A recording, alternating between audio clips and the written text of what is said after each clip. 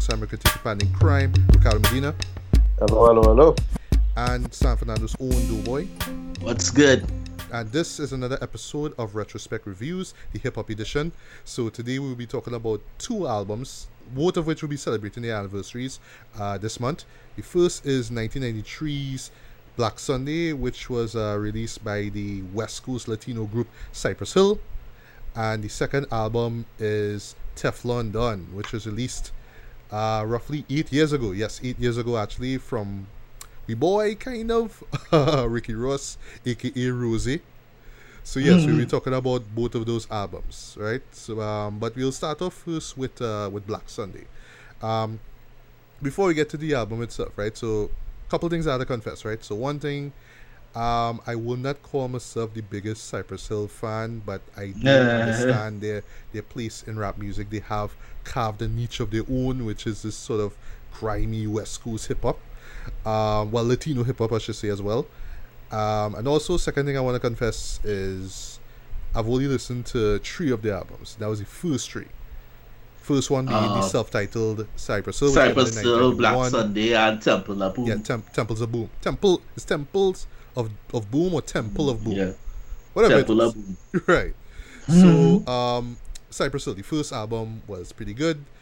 Well, it kind of reflected the hip hop of the early 90s, which was more all about this funk-oriented style now. But in their case, they incorporated a lot of like Latino flavor into it now. But one of the big standout tracks from it was How I Could Just Kill a Man. Classic track, I love it. It somehow made it to the soundtrack of Juice, that iconic movie with Tupac Shakur. Hand on the Pump as well, which I'll talk about in a bit.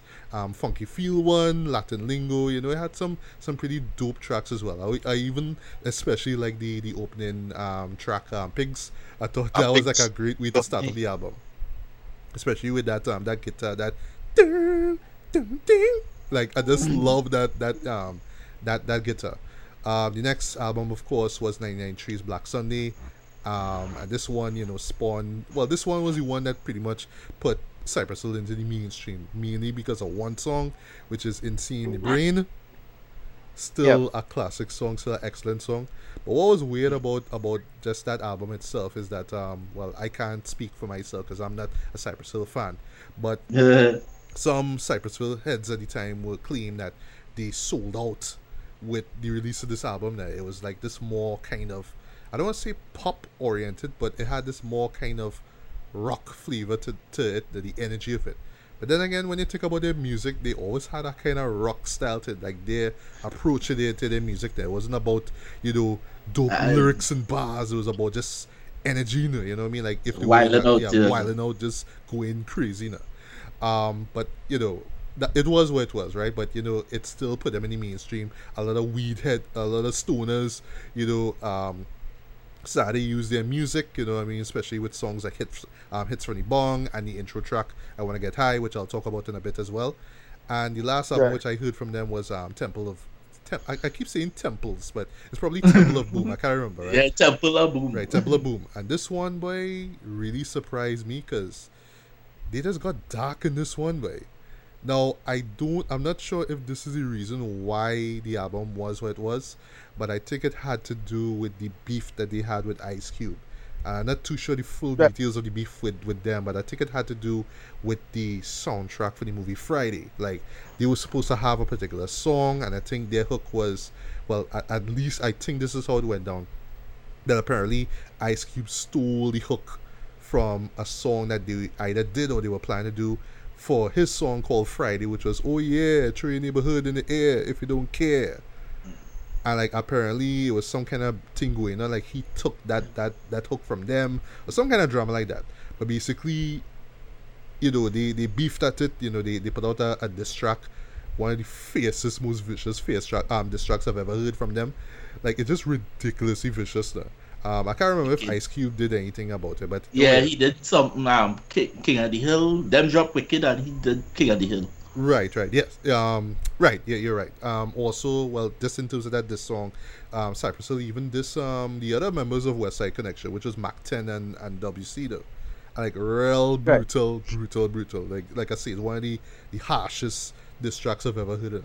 But other than that, though, the album itself was like pretty dark. Though the beats were just like menacing. Dude, it was like real like dark shit. And also like Cypress Hill themselves, like Send Dog and Be Real, just came with this kind of grimy approach to their music as well. Songs like Boom Biddy Bye Bye and California, just like really dark tracks, especially Illusions, like probably one of the moodiest songs they ever put out there. The Muggs production was on point. Like Illusions have probably the most trippiest beat ever because of the sitar just flunking. Yeah, but my favorite is Boom Biddy Bye Bye. That beat though, jeez, boy. Yeah. Like a dark, but it like real, it kind of relaxing, but in a real dark way, And even the subject matter, like real crazy, like them talking about, hey, we're gonna shoot you, so take a roll of this and don't say nothing because you're gonna die. Boom, biddy, bye, bye. Like it's real dark shit, But that's the way how the beat sounds. It just have this kind of calming feel to it, But yeah, continue.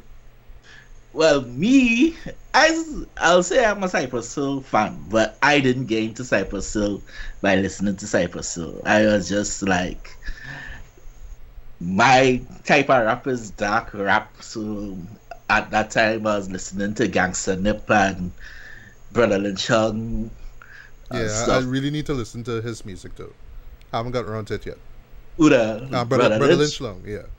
Brother Lynch Long, sorry.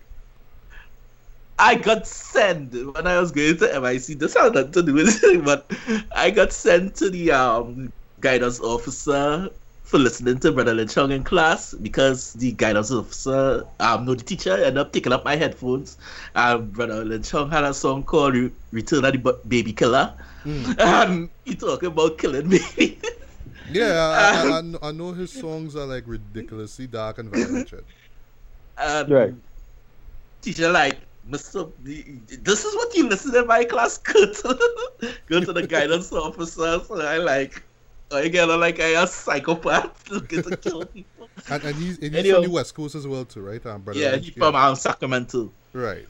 Anyhow, so I listening to these dudes and a homie that used to do music with Professor and them at the time asked me why I listen to Tell Them, and he decided he gave me a few albums to vibe to, and he gave me 4 Cypress Hill albums, A Bushwick Bill, and A Ghetto Boys. Oh, so it's the first 4 Cypress Hill albums you got? Yeah, I had them the first 3, and the 4th album is 4. Right. So, yes. So I started bumping it, and Muggs production again really get me into them as Cypress Hill's a good band. Be Real voice had to get a little accustomed to. Yeah, especially with the squeakiness of it. All I find like he just got grimier in the third in Temples of Boom. Like it just sounded more vicious than the cartoonish way he sounded on Black Sunday and Cypress Hill. But then, like, when I started really like listen to the tracks them more, realize like these dudes are basically, everybody think they're about smoking weed. These dudes are killers. I know, right? That's weird. I was gonna bring it up in the actual album review because one thing, like I was listening to Black Sunday, I'm like, okay, people like the weed songs, but it's only like 2 songs that are about weed though. Everything else is just gangster. So I always wonder like, how do stoners like just associate themselves, or at least assume they associate themselves with like Cypress Hill music if all they sing about is just weed now? It's like Snoop Dogg, like Snoop Dogg don't just sing about smoking weed, but they always associate him as like this rapper that they must listen to when they get high now. But it's like the rest of the album is like Liquor Shot and these songs. So I like what?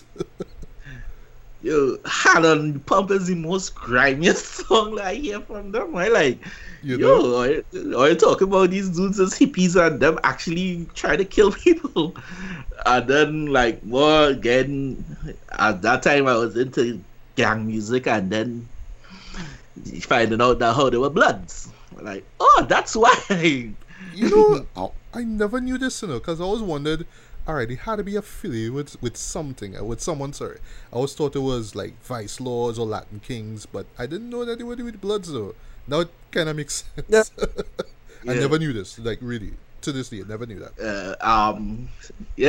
Be Real and Sindog is Bloods.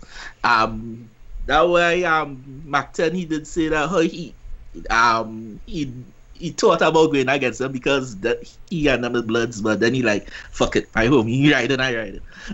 Right. So, that was like, oh, that's why all this gangster shit comes from them. Yes.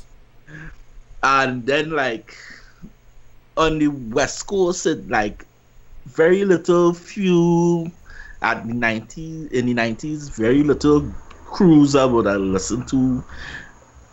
And shockingly, Dema Booyah Tribe was the only two that I could really listen to. Right. Because Booyah does mix the rap with the rock, and then Cypress does do the same thing, and I like that vibe from them. Yeah. All right, so Ricardo, I know we haven't. Well, the floor is yours now. So, just tell us about your history with Cypress Hill and the music. Like, how did you get into that group or the sound of the music, or have you gotten into it at all? Yeah, nothing major. Just mostly through MTV, and then I had a cousin with the album, and I listened to it from since then. That's about it. This was in 1998 or whatever. Right. So yeah, it's not a group I really ever get into, frankly. But yeah, classic tracks to me, just historically, but not. I was never a big fan of them, frankly. Right. I was more not but by nature fan. Yeah, well, I was done with Naughty by Nature as well too. I was about to say. So apart from Black Sunday, you haven't listened to any one of the other albums, have you? I can't remember off the top of my head, no. Because I remember this album in particular because just the notable cover. Though. Yes. This Yeah, but badass thing. that I love that album cover. Right? It's very rock. It's very like punk rock kind of metal. It has that kind of metal kind of influence. Yeah, Muggs. So- Muggs says that he says like he doesn't want the album to look dated. So whenever anybody see the album, they don't know when that album dropped. Mhm. So Right. they just have that illusion, like how the Lucer do. Like Muggs was influenced by a lot of progressive and psychedelic rock Right. bands. Well, fair So enough. You could tell in the sampling here. Yeah, so Yeah. he does things like them. So like this album, I think you're listening like real Led Zeppelin and stuff. Right. Right. So that had a lot of impression on the album covers. Okay. All right. Understood. Just last thing I just want to say about Cypress Hill. One song, one of my all-time favorites from Cypress Hill would have to be "Hands in the Air," which I always felt like was a remix of "Throw Your Hands in the Air," which was like a version of their "Throw Your Sets in the Air" song from the Tempest of Boom. And that song, that "Throw Your Sets in the Air" was like this ridiculously like gang song basically that like It's a gang song. Yeah. Yeah, a gang Throw your song. sets in the air, like just blatantly there. But throw your hands in the air though. I love the beat from DJ Muggs. I love the collaboration. You hear MC8, you hear Redman, you hear Eric Sermon of EPMD. Love that Right. song, right? From there was like Dr. Green Thumbs. I didn't really dig that much. Tequila Sunrise, sorry, was Yeah, dope. that one I'm 4. Yeah. That one 4. Other than that though, That- Those tracks are good. It wasn't like Temple of Boom good, yeah, but like if you're smoking weed, you could chill out. yeah. But after that though, like in the 2000s and stuff, like I would see Be Real collaborate with other artists as well. Quite recently, he collaborated with Danny Brown on his Atrocity Exhibition album. Love that album. This year actually, DJ Muggs collaborated with your boy, Doughboy, Mayhem Lauren. Of I think it's the Frozen Angels EP. I think that's the name of it. Really dug it. I thought that was dope.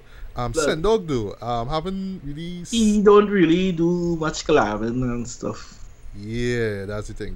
because you don't really hear much about it. Yeah, and I But mean, who could forget their appearance on How High with Method Yeah. Man Redman? You know, both of them is like And both of I them is need like money. kindred, you know, bluntheads. Then I mean, they just like to collaborate together. You know what I mean? That kind of stuff. I need money playing the DJ. He bugs cow. You know, so I need money on the spin. Yeah. All right, so let's jump into Black Sunday, right? This is the second studio album from Cypress Hill. It was released on July the 13th of 1993. This was the one, like I say, that really brought them to the mainstream. You know, a lot of white kids were listening to Cypress Hill all of a sudden. It wasn't just the Latinos and, you know, the gangbangers in LA. You know, it just broadened their style out to a wide audience there. And, you know, it's really funny that some people felt that they sold out, that they kind of, like, I don't know, dumbed themselves down. But I felt that, you know, they still stuck to their formula, which is just like wild out straight up gangster shit now. So Right. starting off with the opening track, I Wanna Get High. This right here is one of the greatest weed anthems of all time. Sorry, simple, straightforward, and for the 3-minute runtime it has, it feels rather short now. I have a feeling like if it ran longer than that, people would have just fell asleep just off of that beat. Because the strings. I don't know, it's almost like some kind of bagpipe or something, but I'm not sure what it is. But I like how it sets up the kind of like hazy tone of it, but when the beat comes in, it's really slow, it's just like laid back now. And then, of course, Be Real with that nasal delivery. I want to get high. It's just ridiculous now. Was it a sitar? Yeah, that's the time. Yes. Sitar, right, Yeah. yeah. You have a couple of like ridiculous, like when I say ridiculous, I mean like hilarious lines that he has, like a life where you say, "Oh, what you messed with, you got to bear witness, catch a hoe and another hoe. Merry Christmas." My oven is on high when I roast the quail. Tell Bill Clinton to go and inhale. Like the way how he raps is just so ridiculous there. But it adds a lot to the mood of the song itself. So yeah, You I don't know really what like it it. sounds like? It sounds like he just smoke a pong and rambling to somebody. Rambling on. Hi man to Yeah. us. Yeah, Right, and that does Bill- have a rambling kind of feel to it though. I will not lie. Yeah. Yeah, and that Bill Clinton line, you know, holds up quite well if you think about it, because at the time it was Yeah. just ridiculous. You know, I never inhale bullshit. Man. Yes. Bill Clinton smoked weed, but I never Right. inhaled. Yeah. Right. So, really dug the track. I think it's a great way to kick off the album. Guys, what are your thoughts on I Wanna Get High? It's a good way to start off the album, yeah. But as I say, if you following the so-called Grateful Dead of rap, that what they call them, Right. you gotta be Right. blazing, and this might really put you to sleep because it's so trippy. It's so trippy. You like the Muggs did a great job on the beat. The beat was way psychedelic. Yes, it Uh, is. You could just be tripping off on the sitar and Right. Mhm. and just go and not hear the rest of the album. You know? I imagine a bunch of like weed heads just did that. Like listen to that opening track, I just didn't bother with the rest. But Ricardo, your thoughts on I Wanna Get High? Yeah, it was actually surprising to hear a track like this on our rap album coming up now. It's like, oh, this just something like the Beatles will come up with some really 60s kind of aesthetic for a high song. Now you get trippy. It does feel like that, but yeah, they do it for weed, and it makes sense. Yeah. Love this track. You know, again, listening to it recently, I was like, oh, well, it just kind of sounded stereotypical, but I suppose at the time, this would have been a big deal. Yeah. But yeah, a little bit of weed stereotype at this point, you know, with all this weed culture that we could never hear the end of simply because marijuana is still illegal. Yeah. So that's about it. But yeah, not a bad track, but nothing to write home about, at least now. Back then, I suppose it would be a big deal in 1993, but I didn't listen to the album when it came out, unfortunately. Yeah, neither did I actually. Alright, so moving along to the second track, I ain't going out like that. This is like one of my favorite tracks on the album, one of my favorite Cypress Hill songs. Just off the energy way. Yeah. Just That bass, boy, that bass does sound like somebody running up behind the bat. And then you hear that, it just like sounds like punk rock now, like this channeling like punk rock into this now. The chorus is crazy, and like I don't know, I just imagine that this is the type of song that like in Cypress Hill concerts, like you see people just forming like mosh pits and just yelling, "We ain't going out!" You know, we just going crazy now. That one does happen. That does happen. Yeah. Yeah. I like all the energy. I like That- all. that- Sorry, That go on. culture, that culture overlapped reasonably well with them. Now that whole rock mosh pit, I won't say black metal, but just some of metal culture, crossing over with hip hop culture, which was a kind of interesting thing in the early '90s because a big part of that was this whole the two cultures could meld kind of thing. And Yeah. Right. One thing I love how both Be Real and Sendog sound over it. They sound animated, they sound wild over Yeah. this, and it's like these grimy, violent Especially lyrics just to the on the haters, chorus, the but- pigs, and there's people that they hate now. Yeah, just how they do the chorus with Be Real that I ain't going out like that. I ain't going out like Yeah, that. and That's then it. Sendog, We ain't going out. Sendog Yeah. always had like this this silly voice though. We going out, you know what I mean? But one thing that I didn't even know about this track actually till quite recently is that when Cypress Hill was on Saturday Night Live back in '93 and they performed this track, Right. they got banned Mhm. because DJ Muggs Yep. lit up a spliff like before, Yeah. like on air now, We like got- on air before Yeah. they even started the song. Now I was like, what? You know what I mean? They did, yeah. I do believe they're one of the rare occasions of having a lifetime ban on SNL. Yep, because of that. It's like them and I don't know that girl who The rep ball up, chick, yeah, the ball chick. Sinead O'Connor. Yeah. Sinead O'Connor, yeah. They have a list of them. She So- lit up a spliff. Okay, I was trying to remember what it is she She did. did, she No, ripped up a picture. she did a- Right. Oh, right. She ripped a picture she- of yeah. it was But Bush. Den Pope. Oh, the Pope. Right. Yeah. That's what it was. Right. Yeah, Den Pope. But yeah, so I ain't going out like that. One of my favorite tracks off the album. And now we get to the track that everybody loves. Everybody loves. This is like the quintessential Cypress Hill songs, whether you want to admit it or not. Insane in the There's brain. Cypress Hill Beginner 101. Yeah. Yeah. This is the song that put them into the mainstream. Everything about the song works for me though. I love the beat though. It sounds like some kind of weird, weeded out kind of carnival ride. It just sounds insane. The delivery from Be Real and Sendog, I love it. One thing I didn't know, actually I had to thank Genius.com for this one. I didn't know that Sendog's second verse was targeted at Chub Rock though. 'Cause apparently Chub Rock, he did Treat Me Right, which was like a big song back in the early 90s, right? He did some kind of song dissing Cypress Hill, so they're like, oh, okay, we'll use this on the clap back at you. Like, I did not even know that. That when everybody in rap was anti-drugs and he shit on them for Okay. smoking weed. Oh, okay. Right. So that would explain why Sendor was talking about like you were sumo slamming that ass, putting your face in the grass. I think that's what he mean. That whole fat jokes that he talk about in his verse now is aimed at Chub Rock. Yeah. The man was a big dude, was a chubby dude actually, right? Yeah. The chorus is ridiculously catchy. I mean, everybody knows it. And I don't know, it's just one of those songs that I just imagine that anybody who was ever insane in the membrane at a point in time could relate to. Like, this point in time where you go a little crazy there. It's like, yeah, I can relate to this song at some point. Not even that. That's the intro alone that's strip off people from people. Who you think you messing with, essay? Don't you know I'm loco? I just laugh every time I hear this way. But yeah, Yeah. love this song. It's a classic. Love this song. Classic. Yeah, this track is a classic for me. Again, this is the track that introduced me to Cypress Hill. Everything about this track works. I mean, again, I'm not into this genre of music, like this rock mix-up kind of something. But yeah, this is just a goddamn classic track. You can't go wrong with across the board. It's our reason. This was how high this got into the charts. It was number one, right? Yeah. Yes. Right. Yeah. So I'm not surprised there. This is the track that brought that bring me to them. So cool. Yeah. Doughboy, your thoughts on Insane the Brain? If Simpsons could have this song on it.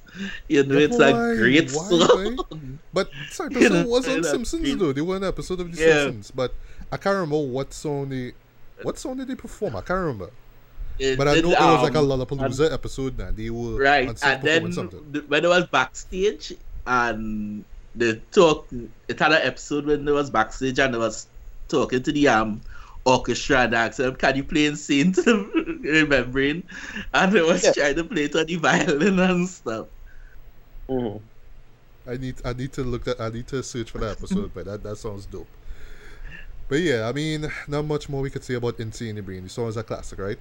Classic, dope sample, dope drums. Yes. That you know, this infectious. Yeah, everything about it is infectious. The video was dope. Yeah, I love the video for it too. The video was especially with the colors, where they use some like real bright colors for this one, for that video. Alright, so next track we have is When the Shit Goes Down. What's so funny about this song here is that the censored version of it, or at least the radio version, is When the Ship Goes Down. I don't get it. When the ship goes down, get it? Yeah. Like some TBS level translations. I know. Yeah, but I love the kind of groovy beat that doom doom doom. One thing about this song that I was remembered for, like I was associated for, the movie This Is the End from 2013. That was like one of my favorite movies of 2013, like my favorite comedy of 2013. Yeah. Dumb ridiculous. But remember when Danny McBride's character was introduced? Yeah, we saw it together, Ricardo. Remember when Danny McBride's character was introduced and it was him, you know, preparing breakfast and he was hearing this song in the background? I love that sequence. That was a real dope sequence. But basically the song is just them on some gangster shit. They talk about shooting people, getting shot at, etc., etc. The chorus is catchy as hell though. Like when the shit goes down, ready. When the shit goes down. But the beat is like so mellow and groovy though that admittedly I kind of find myself enjoying the beat more than the lyrics because there's not really much going on lyrics wise. But then again, we could argue it is a Cypress Hill album. You don't really go in for lyrics. You go in for mood and tone and how you want to feel now. How each song makes you feel now. So for me, this song is decent. It's not a standout, but it's a decent track all the same. Doba, your thoughts on When the Ship Goes Down? One of my favorite songs from them, because as I don't listen to the lyrics them too, but this one, as I say, mood and the vibe that the beat have, it does sound like a western kind of thing. Yeah, it does. Yeah. That's like you're watching some kind of western movie, so it put in the mood for something with action. Yeah, right. So again, they were my favorite tracks from them. No complaints on this track. All right, fair enough. Ricardo, your thoughts on When the Ship Goes Down? Yeah. No, again, ignoring the extremely dumb Monday to Friday plane style, censorship. This is a great track as well for me. It's just mellow. Again, is that it really is a product. It's time. Just listening back to the album, it was 2 days ago, and I was like, wow, this have a real early 90s vibe to everything though. It's the same way call it by everybody was just exploiting Armin Break right through there. So,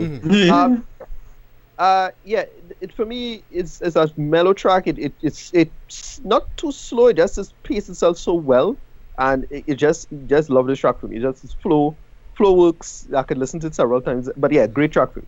Right. Okay. Next track we have. This is another one of my favorites. Liquor Shot. I love DJ Muggs' beat though. It's just so dark and it's frenetic though. And Be Real just like, I don't know, but like the man was just pissed off one day and he just get all vicious with his wordplay here, where like I don't know, like he just heard the beat and just like lost his shit and just went off. And like in this track in particular, like you just hear his dark side come out now. It's even to the point where he talk about in the last verse where he gets shot in the back by some guy's shotgun. But I mean, it's crazy, but a real Cypress Hill way now.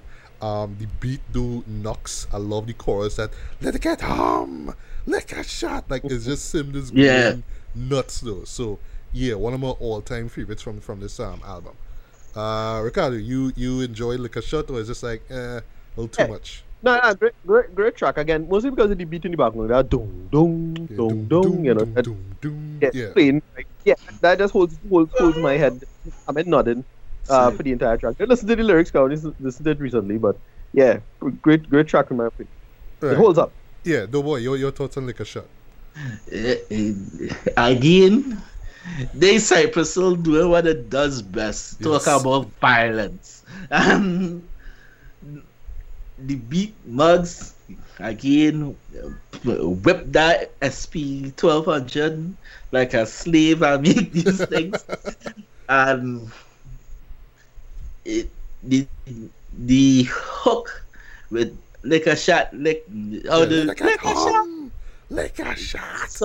some real Jamaican-ish now. Yeah, have a Jamaican kind of twang to it. Yeah, it does. Again, it getting you hype. It's a track to get hype. Yeah, exactly, what? exactly. To do what? But it's a track. That's up to you. All right. Next track we have is Cock the Hammer. This for me is another. Well, this is like I don't know. Like for me, like I kind of forgot how the beat was, but just hearing it again, I was like, okay, this song like Real Dread though. The instrumentation from DJ Muggs once again is just stellar here. For some odd reason, I don't know how, it made it to the movie soundtrack for Last Action Hero. Like remember that movie? Yeah. Kids Yeah. Ask Parents. Yeah. Yes, that's actually a movie. This is pure West Coast gangster shit here, but with a Cypress Hill twist. I love how Sendog kind of starts his song off strong. Be Real kind of compliments him with like two grimy ass verses, and then we have the hook. This Cock the Hammer. You know what I mean? Cock the hammer, time Yeah. for action. I love the production here though. Like it's dark, it's moody. You're hearing rain, you're hearing thunder in this. As like and in true 90s West Coast fashion. Like if you remember Ice Cube's Wicked or Tupac's Hail Mary, for example, you hear Yeah. some guy doing some Jamaican dance or patois chanting and the hook at the outro though. But dude, this shit was nice though. I dug this. I dug this track. Doughboy, what do you think about Cock the Hammer? Again, can't go wrong. This is a good track. Good track. I don't read some of the lyrics. I'm hearing one of them. Be really wanted to kill somebody, man. Yeah. Yeah, like on a chicken hunt, hunting for a chicken. Nice thing with Alright, the track says Getting more like, paranoid while I hit you with my Glock clicking. yeah. But nice thing with these tracks is, nice thing with these tracks is that you're wondering if it's the weed is not for like, oh well, they just like smoking weed. It's like, oh no, they just need to calm down because they're gonna murder somebody. That is the need sedation. Yes. That's a sedation. Yeah. But Ricardo, your thoughts on Cock the Hammer? Yeah, great track. Again, in listening in retrospect, it really sounds like a stereotypical West Coast track. It's like, it's almost to the point of like a parody of a West Coast track. But yeah, this is how it was back in the 90s. Yeah, it's a great track with the whole back there. Mm-hmm. Right, so now we have the interlude, which is Lockdown. All I have to say is that this is like a beat that I imagine will be playing in my head if ever I find myself in prison. Like, if it's like my first night in prison, I'd be hearing that. Like, I'd just be hearing that on a loop in my brain. Like, if I just spend one night in jail. But that's all I have to say about this interlude. Y'all have anything to say about this interlude or? Just, Interlude, nothing really. yeah. It's not that special. Beat interlude. Yeah. Right, so next track we have is Three Little Putos way. 3 little putos. This was my introduction to Spanish, and I will go to Spanish class and sing this shit low. Oh, Lord. But yeah, the mid-tempo piece of this beat and the guitar wailing in the back of this beat, I don't know, for me it kinda gives me this feel like, okay, well, if Insane in the Brain is just you like just going crazy, this is the hangover that you feel after Insane in the Brain. It's even to the point where Be Real even says, cause a nigga like me is going insane in the brain. Like he repeats that line from Insane in the Brain now. Yeah. Right? This is just basically Be Real and Sendog just telling haters, dude, just don't please don't fuck with us, please don't. Overall it's kind of sluggish, but like I say, it has this kind of hangover feel to it, but it's grimy as hell, and I don't know, I found this to be rather entertaining to me. So Ricardo, your thoughts on Three Little Putos? Yeah, you're right about the sluggish part. It's a track I don't really like out of the entire album. I don't really like all that much, but yeah, it's still a great track overall. Nothing to, I'll say it's one of those I would repeat frankly. But yeah, Right. it's just it's more like a laid down kind of track. When I didn't think about that reference when they make where it's more compliment track to Insane in the Brain. Yeah, you're right about that. Right. Doughboy, your thoughts on Three Little Putos? Shit. 1 letter, 2 letter, 3 letter putos. Like West Coast, but so Chicano. Yes. Chicano. The whole, if you like Chicano music, this was way before Chicano rap. You're gonna be like, yeah, these were them spitting the Spanglish good. Right.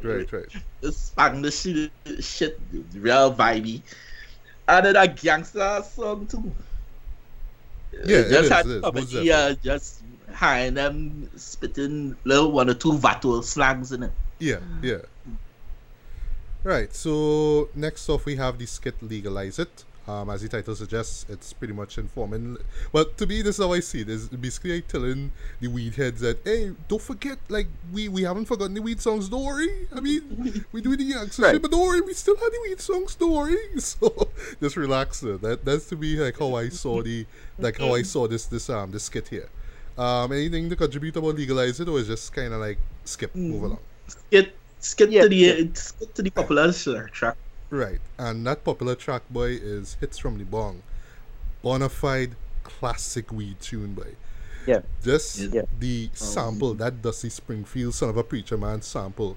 Perfect. That Right. bing, bing, and then that Hits from the Bong, you know what I mean? Perfect. Yeah. Perfect. I know this track is just basically Be Real and Sendog talking about just the simple pleasure of hitting a bong. Like, don't worry about the spliff, don't worry, let's just put it down, but try a bong. Let me explain to you how the bong works. And that essentially is what this track is about. It has this like light-hearted approach to it, so it's like you could just, like, for me, I just have this dumb grin on my face every time I hear it. And then the beat is just like, yeah, I could just get high to this, even if you don't smoke weed, you could just still get high to this song. Though. Yeah. Just off the beat alone. Yeah. Though. Trust me. Yeah, I cut high off the beat. Yeah. So totally love this song. I know it made its way into like a ton of weed movies. I think it was in How High or Yeah, it's it either was in How How- High and Half Baked. Either one of those two movies. It was in half big and Half baked. Yeah, it wasn't half baked. That's Yeah. the one you're trying to remember. I'm not sure if it was in How High. I don't remember, but I know it wasn't half baked for sure. Right. It was So half big or so just- high because around- they start off with I wanna get high when Method Man was smoking on the couch. Yes. Right. And then the transition into Hit to the Bong when he take the pull and then fall long. Mm-hmm. Yeah.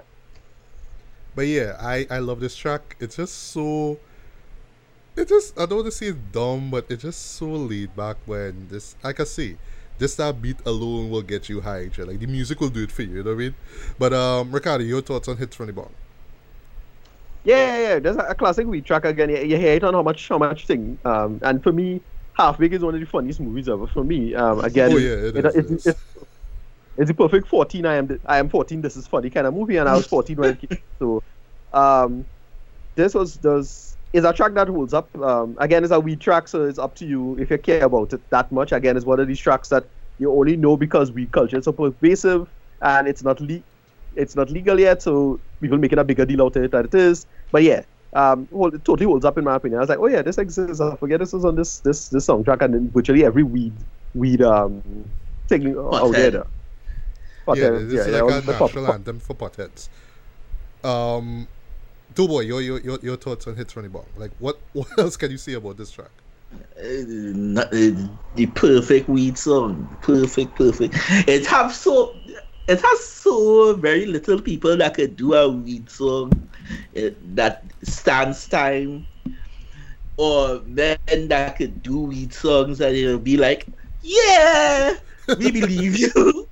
We believe you. We, and that is Wiz Khalifa, anybody from Cypress Hill, Yeah, Snoop Dogg, Currency, Oh boy, currency, yeah. Currency, and Devin the Dude.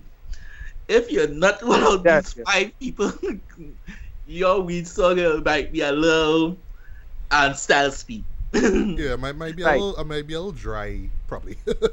Right. Yeah. As anybody else weed song might not stand up. These guys doing weed songs stands up. Yes, Right. for sure. All right, next track we have here is "What Goes Around Comes Around." Right. I like the way how DJ Mugg samples the "How I Could Just Kill a Man" hook in the beat. I also like how the beat kind of maintains the kind of haziness, the mid-tempo vibe from Hits from the Bonga. Lyrically, for me, this is like one of the weak points of the album. Like I felt like Be Real wasn't really saying that much. It's just basically like ghetto karma in a way. That's what I got from his from this song basically. And like a real subdued man. Like he's not wild or aggressive. It's just kind of like normal basically, right? Which is weird given the subject matter. The hook is decent enough. Like what goes around, coming around, kid. It's decent, but not the best that I've heard from Be Real, to be honest. So not bad, but not great, but not bad neither. That's my take on this track. Doughboy, your thoughts on What Goes Around Comes Around, kid? This track sounds like the deadline coming up. And Yes. The album's winding down eventually. Yeah, Right. we need that Closing song. time, drink, last call for alcohol, that kind of vibe now. Yeah. And so Be Real, you better go in the booth and do something. Yeah, And do something. now, compared to the rest of the album, there's just some fat. And Yes. didn't need it. Didn't need it. Right. Ricardo, you agree? You think there's a song that could have been removed or not? Right, yeah, it's one of those. Well, the album was short enough, so I suppose I can understand why it was there still. Like, remember, album length and thing would have been demands of the studio, blah blah blah. So, well, yeah, if it was up to me, if it existed today, I'd have trimmed this fat frankly. Yeah. It's not a track I hate, but yeah, it's one of those trim the fat album tracks. Right. But really, I have nothing to say special that I was like, wait, this real dread or nothing. It really felt like, oh, this part of the same album, okay. Yeah. Yeah. Right. So next track we have is A to the K. Now, one thing that always stood out to me was the intro that they use here. 'Cause it's a sample from a movie that I know a lot of like hip hop heads haven't seen it. It's a shame because I think it is literally the first hip hop movie ever made called Wild Style. If you're an said you'll know the movie because that's what he uses on the intro for his Illmatic album. But basically, there's a part where some guys at gunpoint is like A to the K, A to the motherfucking Z, right? So, this one is like more gangster shit again, more violent threats, more brags. But the beat sounds like a kind of like alteration of how I Could Just Kill a Man, and I find that the hook, catchy, and it kind of fits well with the dark tone of the beat. But they could have just punched it up a little bit though, instead of "Hey to the motherfucking gay boy." Like they could have like fine tuned that just a little bit though. So yeah, this is another song that wasn't bad but wasn't great neither. Doughboy, your thoughts on A to the K? They like straight drive-by music, man. Yeah, straight drive-by music. They like, yeah, you gotta do some work tonight. Yeah, A to the K. Play this track. Play this track. They just gave mine right. Smoke some of that lace. That's what that track sounds like. Like, yeah, they murder music. And the hook, though simple, it does catch you. Because how they do it with the dogs doing the shouting part and then, yeah, with A to the motherfucking K, oh boy, A to the motherfucking K, A to the motherfucking K, yeah, that's catching you now. So, this again, if they was pressing this album, move this track up. Right, instead of like lead on. I agree. Because it's too amp for so low down in the thing because that track before that get people mellow. Yeah, that's the thing though. It's the tone though, which is kind of like a little issue that with the album, like the switching of tones though. Yeah. I but forget yeah. who said it. No, you're right about that because again in retrospect, I forget who said it on I think on Twitter or somewhere like that somebody said that how album structure just as important as the tracks themselves, as in which track flows Very into true. which track. Very true. Yes, And yeah, yes, totally agree. there's a little jar. I thought Yeah. it is a track that is a little jarring for the period. It's like, well, we already was here, but you could have phrased back into this a little better in terms of Yeah. changing the tune. And I don't know. Yeah, agreed. Right, so next track we have is Hand on the Clock. For me, this kind of breaks up the monotony of the last two tracks well enough. This has one of the catchiest, most memorable beats on the track that like I love that to the background. And Right. it's basically like a remix of their Hand on the Pump track from their debut album, right? The one, well, Method Man and Redman fans remember that they used it at the end of the Rock Wilder, that la la la la la la la la, like they remember that, right?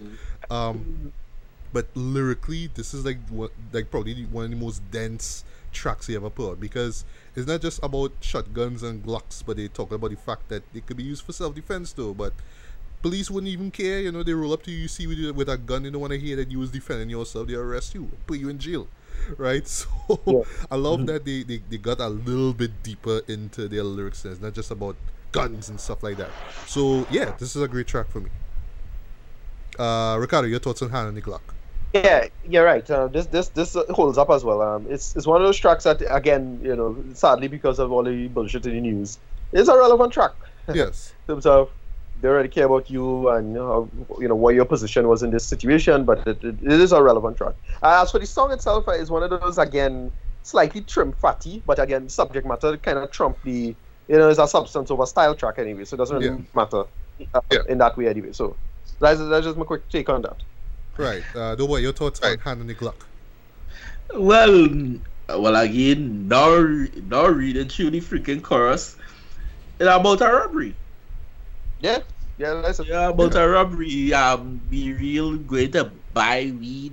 Yes. And dude tried to rob him and he had a gun and he off it on some men. Yeah. Fair enough. But at the time when I listened to the album, it was so much a carbon copy of Hand on the Pump. Yeah, you go right out to the hook, which is seemed I will skip. a kind of they kind of altered a bit. They changed up a couple of lines here. Yeah, so at the time, knowing that I heard a carbon copy of Hand on the Pump, I just skipped this track. Heard it once or twice and thing, but as I tell you, knowing what it was, Hand on the Pump, nothing to get better than that. So Right, fair enough. Well, okay, so clearly you prefer Hand on the Pump. yes. All right. Okay. Well, teachers would. I think both songs are good the way they are, but I actually do agree with you, Doughboy. I actually think that Hand on the Pump is slightly better though. It stands out way more actually, especially the beat. Last things last. Now we have Break 'Em Off Some. Cypress Hill basically ends things off on this energetic note. I love the kind of piano-driven beat that DJ Muggs provides. It sounds really tense. It sounds really fast-paced. And simply put, it's just Be Real talking about being in the middle of some shootout, and it's just the kind of shenanigans that take place afterwards. Thematically, it does fit with the kind of gangster vibe, which was like on a majority of tracks in the album. And for that reason alone, I felt that it's just a fairly decent way just to end the album off. So, Doughboy, you agree with me? You think this is a great way to end off the album, or could have end it off a little bit better? Not that how the track is booty or anything, but it amp. You can't go out on an amp note, but you have people all excited. You have people all excited, and then at the end. And then at the end, right? I understand. Yeah. So it's a dope track, but again, if I was pressing this album now, it would be higher. Right. Yeah, album structure is an example album. Again, thing. There's a track I actually like, but again, it when you listen it in context of the rest of the album, it is a little off as well. I was like, okay, I like this energy, whatnot. But yeah, this would be what a track 4, track 3 for you. Yeah, about 6 for the lowest. Okay. Track 6 Right, or so. right. Right. Right.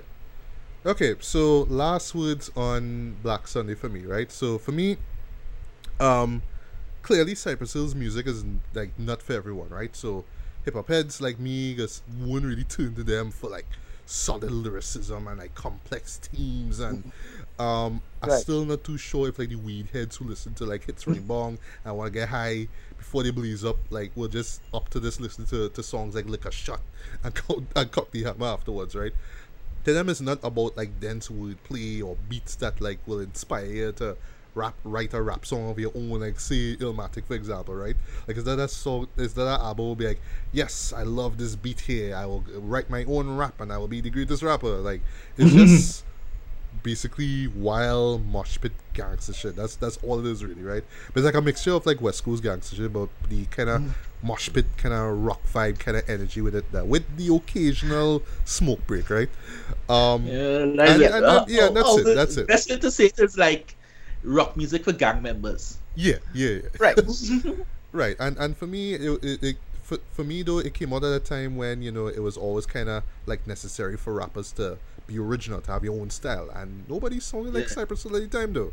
Oh yeah, you're right.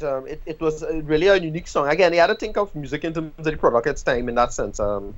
It really, like, nobody was doing something like this now. It really, Yeah. again, why it work is because it's a nice confluence of cultures. It does the mosh pit stuff and the hip hop stuff, and hip hop now really started breaking to the mainstream now. Plus It does with the Latino vibes too.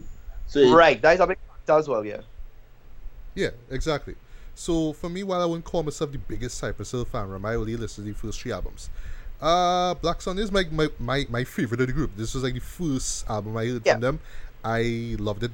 Then, well, a couple of listens, and I just love the style and the energy of it. It's not as dark as Temples of Boom. It's not as funky as the debut album, but I still think in terms of just showcasing their style, their sound, I think it works. DJ Muggs' production is just superb from start to end. And yes, they don't have a large amount of stuff to really rap about, but Be Real and Sendog still keep the listener entertained, right? So that's all we want. A few songs don't really stand out as much as the others, but still, I kind of fuck with this album. So for me, this gets a very light 4.5 out of 5. Still, my favorite Cypress Hill album to date. Any last words on Black Sunday, Ricardo? Yeah, this gets a solid 8 out of 10 for me as well. Pretty high up. Again, it's not music for me. Frankly, I'll admit that. But when you think about the time it existed, why they were popular, the energy they had at the time, and how everything, the stars aligned for this album to be successful. And yeah, that's exactly what happened. It's unfortunately precedent couldn't be set for something like this, but in terms of genre mixing in this interesting way. But yeah, it was really a great album in that sense. I can't even think off the top of my head any kind of big genre mixing album on this level. Probably before you had Run DMC and them fellas, so we call them where they did the rap rock mix stuff now. But that's way before, so I don't think that counts necessarily. But off the top of my head, I really couldn't think of how you really had a uniting force in let's just call it antisocial male culture. For the sake of the argument. And everything just came together particularly well for this album. It really works quite well, and it's marketed brilliantly. It got the right hype. Again, most of its exposure was on MTV. MTV was a big thing coming up, and I really like this album. Right. All right, Rickard. Doughboy, your last words on Black Sunday and your rating? Yeah, well, the first time you see Cypress Hill, they don't look like what it is, like gang members or anything. Be Real look like he's the first person in that mosh pit. Muggs is white, and Sendog just looks like he's the dude to be walking around with a bag of weed. And I know, right? Yeah, and when you hear the music, it basically it measure everything. The people, there's the best fusion of all people that from a group.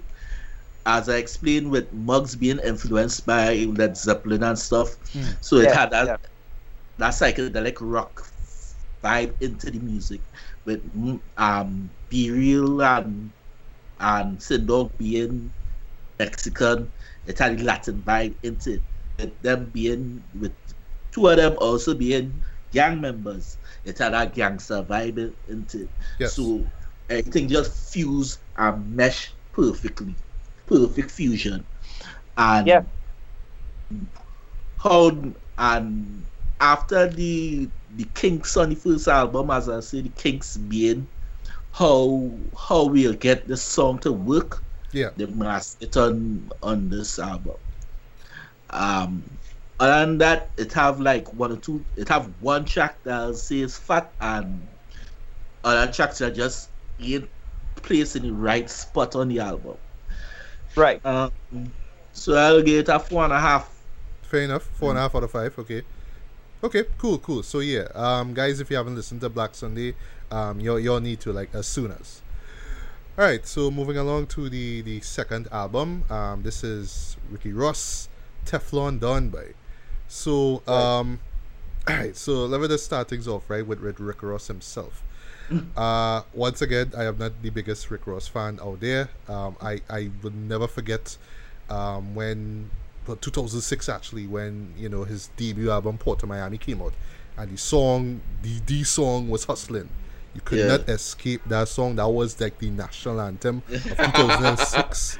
Just Cool and Dre's beat. It was something like that's the kind of music that you just had to listen to, like when you're waking up like 4 o'clock in the morning to go to school or to go to work or something. So like just that kind of driving music there. And then of course that chorus, every day I'm hustling, like that was just ingrained into your brain there.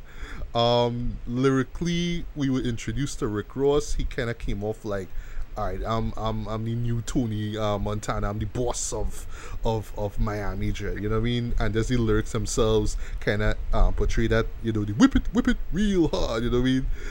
The third verse with that ridiculous 22, how he just keep flipping that 22 stuff, you know what I mean? There was just so much great moments on that track now.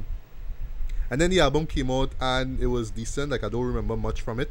I remember the second track being Push It, which took the song Push It to the Limit from, the Scarface soundtrack. So it fit his style perfectly. And what else? But to me, though, what really kind of made him infamous was when 50 Cent kind of make him out. And said that, you ain't no drug dealer, nothing like that, dude. You was a security guard, dog, in a prison. But wait, you're saying it wasn't 50, it was somebody else? Yeah, Trick Daddy to pull up on him. Oh, okay. It wasn't 50, like 50 didn't see anything? Nope. Trick Daddy bust that file, like. Oh, wow. Right. Okay, I think I'm confusing 50 with, I think it's 50 said something about some rapper. Later on. Okay. Thing, but it Trick Daddy that bust that file, Ross as a CEO. Wow, and I mean Trick Daddy, of course, representing MIA as well too. But yeah, boy, this is kind of funny that Trick Daddy of all people would I make him out for that, huh? So the next track the next album we brought out was Thriller. Wasn't really a big fan of that. I know the big song from it was The Boss. I'm the biggest boss that you've seen thus far, right? And I always remember just the intro to the video with him on the bed with like the beat. I love how they sample Paul Revere, Beastie Boys that like I love how they sample that there. I thought T-Pain verse was decent too, but to me at the time I felt that that Rick Ross was more kind of reflective of DJ Khaled because he was getting big at the time too now. Right. So it's more that kind of like glossy kind of glam rap basically, like I making more money than you. It fit within DJ Khaled's formula now. But I always remember the video for The Boss now where it's like him on this white bed and had this chick next to him and he bareback. I always remember like imagine if women would have find him to be hot. It's like, ew, come on, right? Yeah. So Beluga Whale. Sorry, what's that? I said Beluga Whale. Right, so the next album he had was Deeper Than Rap. I thought that that was a fair improvement over Thriller now. One of the tracks that I always remember from him, one that I always loved was Magnificent. which featured John Yeah. Legend, and there's even a remix where he even brought in Special Ed because he did the original Omni Magnificent there. But here, Right. his style got a little bit more cinematic, it more kind of glamorized the whole cool craft style that he was on there, basically. And yeah, like I thought it was like not the best album in the world, but I thought it was pretty decent. And then, well, afterwards we have this album here, Teflon Don, right? So after that, well, just that's last thing I'll say about him going forward. I still wouldn't say I'm a big fan of him. But I do find that he has gotten better lyrically, over the past few years, though. Especially like with his contribution to like this year actually with Pusha T's Daytona. Like I thought he delivered a great verse on that album as well. You know what I mean? But yeah, but I just felt like because at the time I just felt like there wasn't really much that he was saying or doing. It was just yes, I'm making money off coke and that, and then he still kind of bring up his past.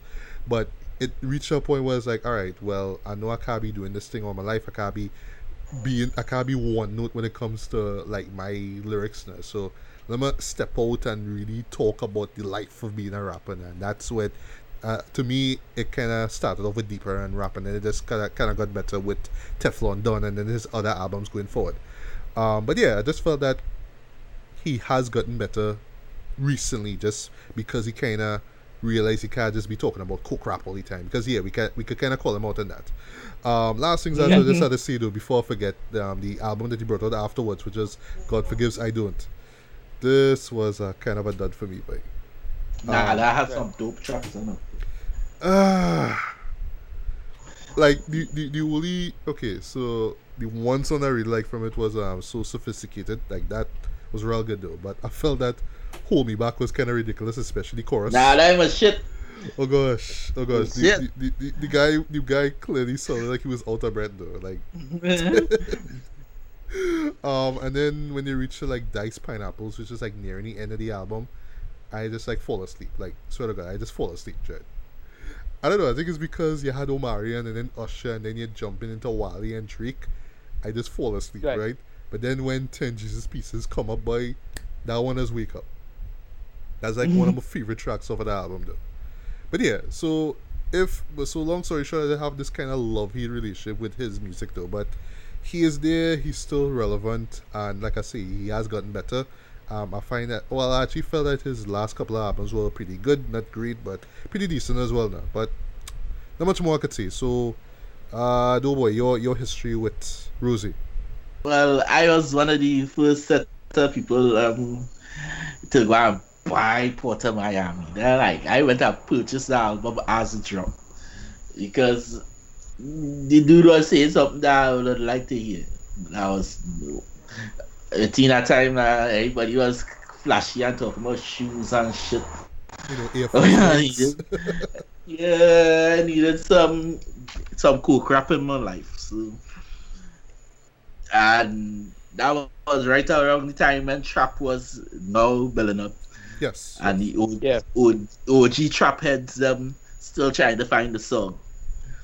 So this was dude was doing the Port of Miami was okay. Yeah, I mean, okay. But hustling though. I mean, come on, yeah. Yeah. Then Thriller came out and disappointed the hell out of me.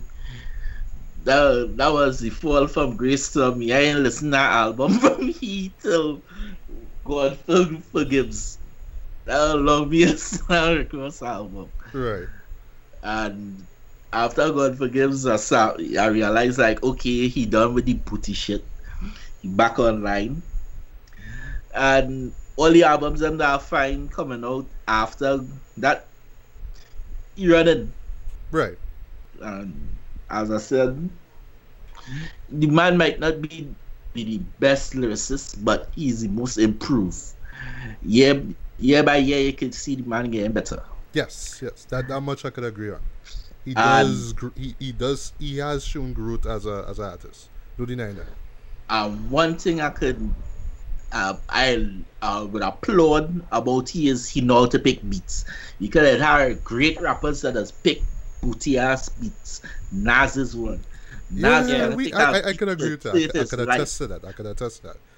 Nas has been notorious for that. Yeah, Ross could pick beats. He could go in the studio and pick out a hit. Yeah, and he's always picked like these real cinematic kind of lavish kind of beats though, and he's just flowing them well, you know. Yeah. Nice. Yeah. Then we Ricardo. can. Yeah, Ricardo, your thoughts, your history with Rosie. Yeah, is again, yeah, not the biggest fan, but it's one of these people that stay in my consciousness. For me, the Maybach music tracks is the, you keep waiting for the other one. Yes. Well, there's a track on this album that is my favorite track of his of all. And I think I know what it is, and it's probably one of my favorites. Yeah. But we'll get to that in a bit. But continue. I know, but he's a person that, again, he's like DJ Khaled, but with a little more talent, right? He just knows how to pick tracks. Always keeps his film in the limelight.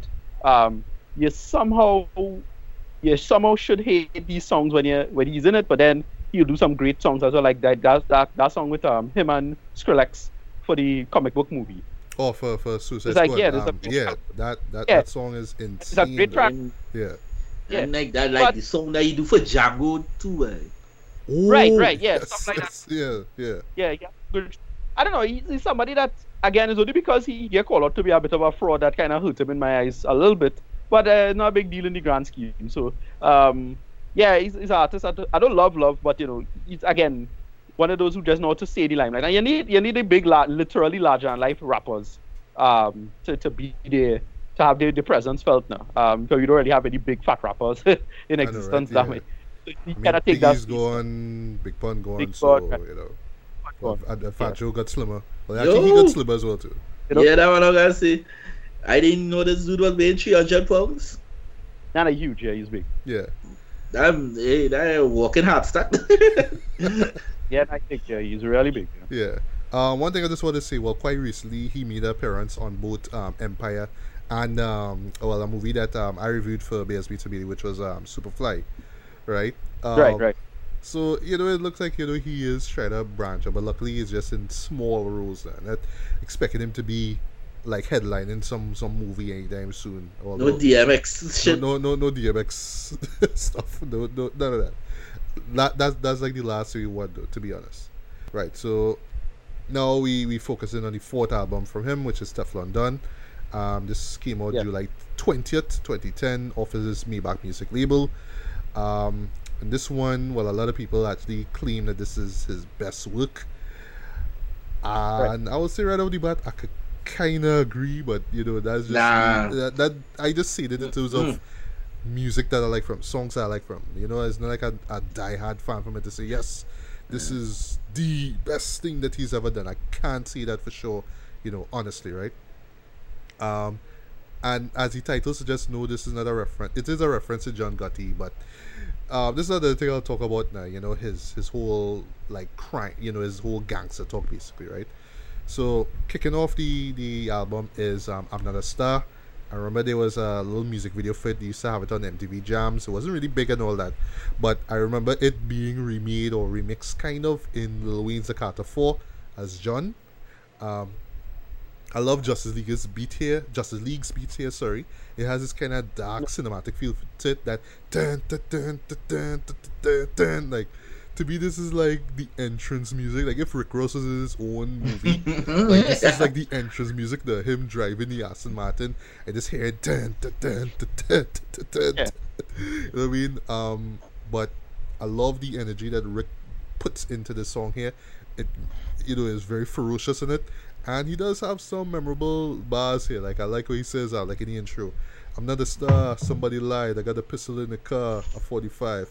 If I die today, remember me like John Lennon. Buried in Louis, I'm talking all brown linen. And all of my bitches tattoo my logo on the titty, which is like, ew. Put a statue of a nigga in the middle of the city. Load up the choppers like it's December 31st. Roll up and cock it and hit them niggas where it hurts. Told on my partner to help them crackers give them 30. I told him I got it, therefore I gotta do you dirty. Like just the energy of it, you know what I mean? And just last thing I want to say, the I'm Not a Star refrain, it's not like him being modest or anything like that. It's far from modest, but it's more like I still have one foot in the dope game, quote unquote, and one in the music business basically. So it's like, don't look at me like I'm some kind of big superstar or some hero or some. So I I do my dirt, by making money anyway. So for me, this is like a great way to kick off the album. Ricardo, your thoughts on I'm Not a Star? Yeah, solid opening track. I remember the video for this being kind of typical Rick Ross video, kind but of typical. right. But yeah, it's a solid opening track. As I say, it's the movie track. That's a good analogy you used there. Nothing to write home about, in my opinion. But the thing with it is that it is one of those. Well, you're not supposed to think about it too much because it's just the opening to start you off. If you understand my point. That's how I just think of it. It's just flow, start you off, and then you move on. But it's not something that people will be like, wait, boy, that's the track they're going to be bumping. Yeah. It's just an album. It's, again, the album structure, design type, call now. Right, like this is not Detroit State of Mind or back in the days or something like that. This is just the start of the album. That's all there is. No, your thoughts on I'm Not a Star? This is the proper way for Rick Ross to start off album. But just a smacking somebody's face like, yeah, hard beats, drug flow, yeah. Mm-hmm. They like totally, they real Miami music. They like top low, like riding in your Chevy, top off, caddies topping, letting everybody know that how you're selling boogers. So it suit Ross. This track suit Ross. Ross did a good track. Yeah. Okay, so moving along now to Ricardo's and my's one of our favorite. Well, I know this is what you were talking about, Ricardo, but yeah, this is one of our all-time favorite Rick Ross songs, Freemason. I love the beat for this. It's so soulful, but it has this kind of triumphant kind of beat to like you just overcome everything and you just on top of this mountain now. It does have a kind of early kind of Kanye feel to it, but that's a compliment. Trust me, as a compliment. Speaking of Kanye, John Legend is there. He provides some really nice soulful vocals on the track. I love what he does on the final verse. His contribution to that track, love it. Jay-Z do his second verse, brilliant. I love that. I love how he flipped the whole conspiracy theories, because if you remember, like in the from the mid 2000s going up, this is whole like Jay-Z's with the devil and all that kind of stuff. So I love how he just flipped all that now and just more or less talking about he just credited his success to God, or at least another higher power basically. Rick Ross, I thought that his verse, like his first verse though, brilliant. I love it. Like some of the best like lyrics he's ever written in my opinion. I love how he flips the whole Freemason philosophy as a metaphor for his success in the rap game now. Like success of the whole Freemasonry stuff. Just a little segue here. Apathy, underground rapper, one of the best in the game, put out an album this year called The Widow's Son. This is more of him kind of focusing on that whole Freemason stuff. Not too much of it, but it's a major part of that album. It's one of the best albums of 2018. Listen to that shit, right? But if you want to kind of understand the whole Freemason stuff a little bit more, I strongly suggest you dig into that. Because there was always like this kind of like notion that Freemasonry was like devil based and it was all with the pyramid and all that kind of stuff. It was evil, you know what I mean? It's one of those things that was super popular in the 60s and 70s, and why people didn't like it so much, obviously for kind of obvious reasons, is it was very explicitly secular, right? Yes. Right, but secular. It was like I don't think it was particularly secretive. Because a lot of people who was open Freemasons back in the 60s and 70s. But what? You don't know what it does. You just know that he's a Mason. They go to this place and But to me, most of it is no different from when somebody don't know what Catholics do or the details of what a particular religion does do when you get to higher enough now. And that's how I think about it. But it wasn't like atheistic, but it was explicitly secular. That is what it did. And for them to subvert it in this way, that is what was really interesting, because it's like, Jay-Z's not a Mason, and he has a great line in it now. The line, my favorite line Jay-Z has is, he said, I said I was amazing, not that I'm a Mason. Not that I'm a Mason. It's amazing that I made it out of the maze I was in. Yes. Yeah. That flows so perfectly. And then again with Rick Ross, the point of then I JFK, I joined forces with the Kings. Love that line. I love that line. Yeah. So JFK. It works so much. Yeah. And it flows well in terms of like if you want to get into quote unquote real history of masonry, a lot of it is to do it with slave power. It's people who had actual knowledge but not royalty, no? And it's that control of the world in that sense. Like, well, if I have real knowledge, why would I have to listen to some royalty people? And it ended up being a big race thing as well. There's a lot of black people who's part of this, right? Unfortunately, that for better or for worse, and it gets into that whole back and forth now. Yeah. It's a track I really like. Because again, it subverts the material so well now, Yes. especially when conspiracy theories were very rife when the track came out. Yeah, go ahead. Yeah. Doughboy, your thoughts on Freemason? Do you love the song as much as we do, or is like, yeah, it's nice, but It's a cool song, eh? Me, I like it as much as I like extra like this. I like it's how clever it is that how like He- into that that is subvert the Freemason stuff now. how they flip it. Yeah. I love how they flip it. Yeah, I love how they flip it. But like, as Ricardo was saying, in how people were perceiving the whole masonry stuff at the time, like they drink blood and Yeah. they drink blood and they do this and they sacrifice children and yo, I like Masons. Them are just people that admit that how they had they seek knowledge to build on. Hence Masonry. Right. yeah, that's pretty much it. That's pretty much it. And- And it's what it is. It's a big debunking of because a lot of it is just to do with subverting royalty, and because royalty was so tied up with the church, it ended up subverting the church as well. Like if you just go back, that's all it is. Like it's just a bunch of guys who just share a lot of knowledge, this is share knowledge. right, Like, and it's like, a lot of this that we thought that was important is actually not that important. A lot of these people who think they market themselves as important, not that important, and we try to subvert that with power. That's it. But it's that's all the matters for a lot of people, so it's a big thing. But in the context of modern conspiracy theories, the track works so well now. And again, because I was so annoyed of my rule of thumb is that if somebody accuses you with conspiracy theories, that means you're doing something right. Yeah. Exactly. So, like, I was a big fan of Jay-Z in that sense. It's like, yeah, Jay-Z actually really smart and actually make intelligent decisions as a person, and this is not just as a rapper, just as a businessman in general. And to hear all these insane conspiracy theories come out of the woodwork is like, all right, Jay-Z doing something right. Mhm. And then for him to take a track itself and spin it in the face makes it work even better for me. Now, there's something about the track, just other than the track being an excellent track on its own. I just really, really like this track on that level now. Right. but again, the storyline behind it was dope, and the production. Who produced this? Incredibles. Yeah, The Incredibles. Right. Yeah, them should do some more tracks. This track real soulful. Yes, it is. Yeah. Right, so next track we have is Tears of Joy. This is his introspective track, where he looks at his success and he's crying tears of joy. He's like, what did I do to deserve this? He says that a lot, right? No ID is here. He provides this moody piano-driven beat.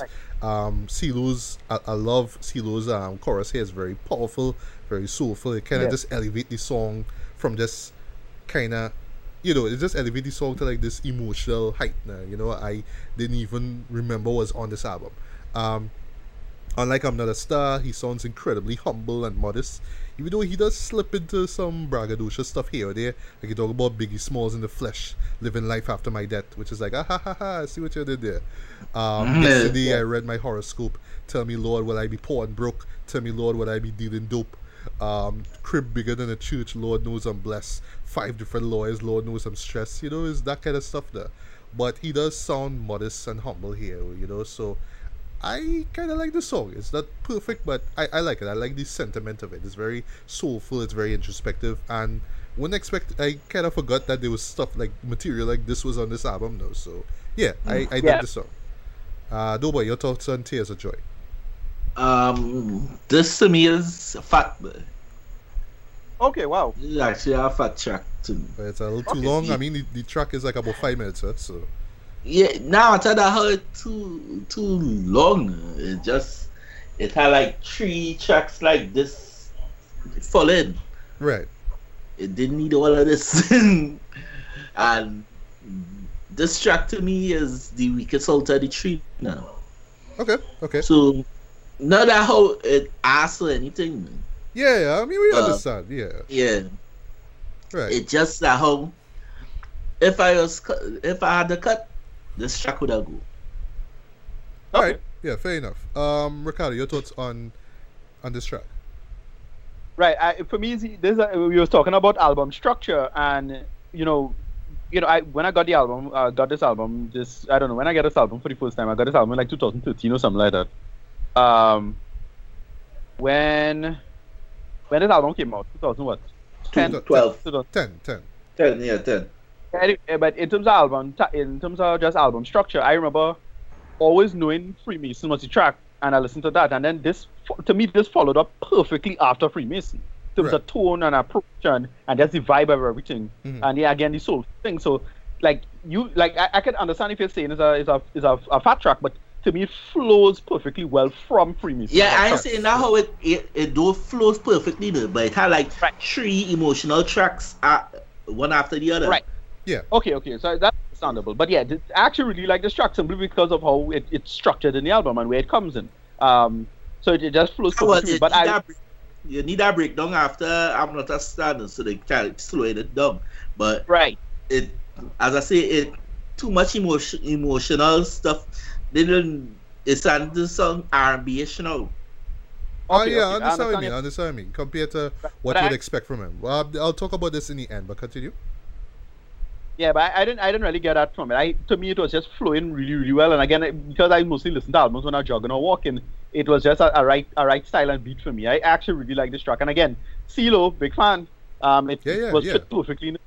He just fit like a nice Lego piece, just coming perfectly in the style now. So that's how I feel it. Okay, cool. All right, so next track we have is Maybach Music 3, featuring Erykah Badu, T.I., and Jadakiss. Justin League uses now. For the life of me, I don't know the sample, but it's the one that DJ Premier used off of the "It's All Real" beat for Pitch Black. There was a video for it on BT. I love that song. I love it. I love it. Album. I thought my best friend is the only 2 people that own that album. I actually like that Pitch Black album though. And to this day, I always wonder whatever happened to that group though. I always thought It's All Real was so dread though. It was coming out with that second album. One person get locked up, I think that Devious. Right.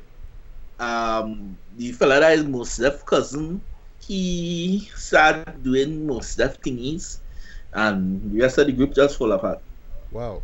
Okay. That sucks. But basically the sample is like what they use with the violins and that.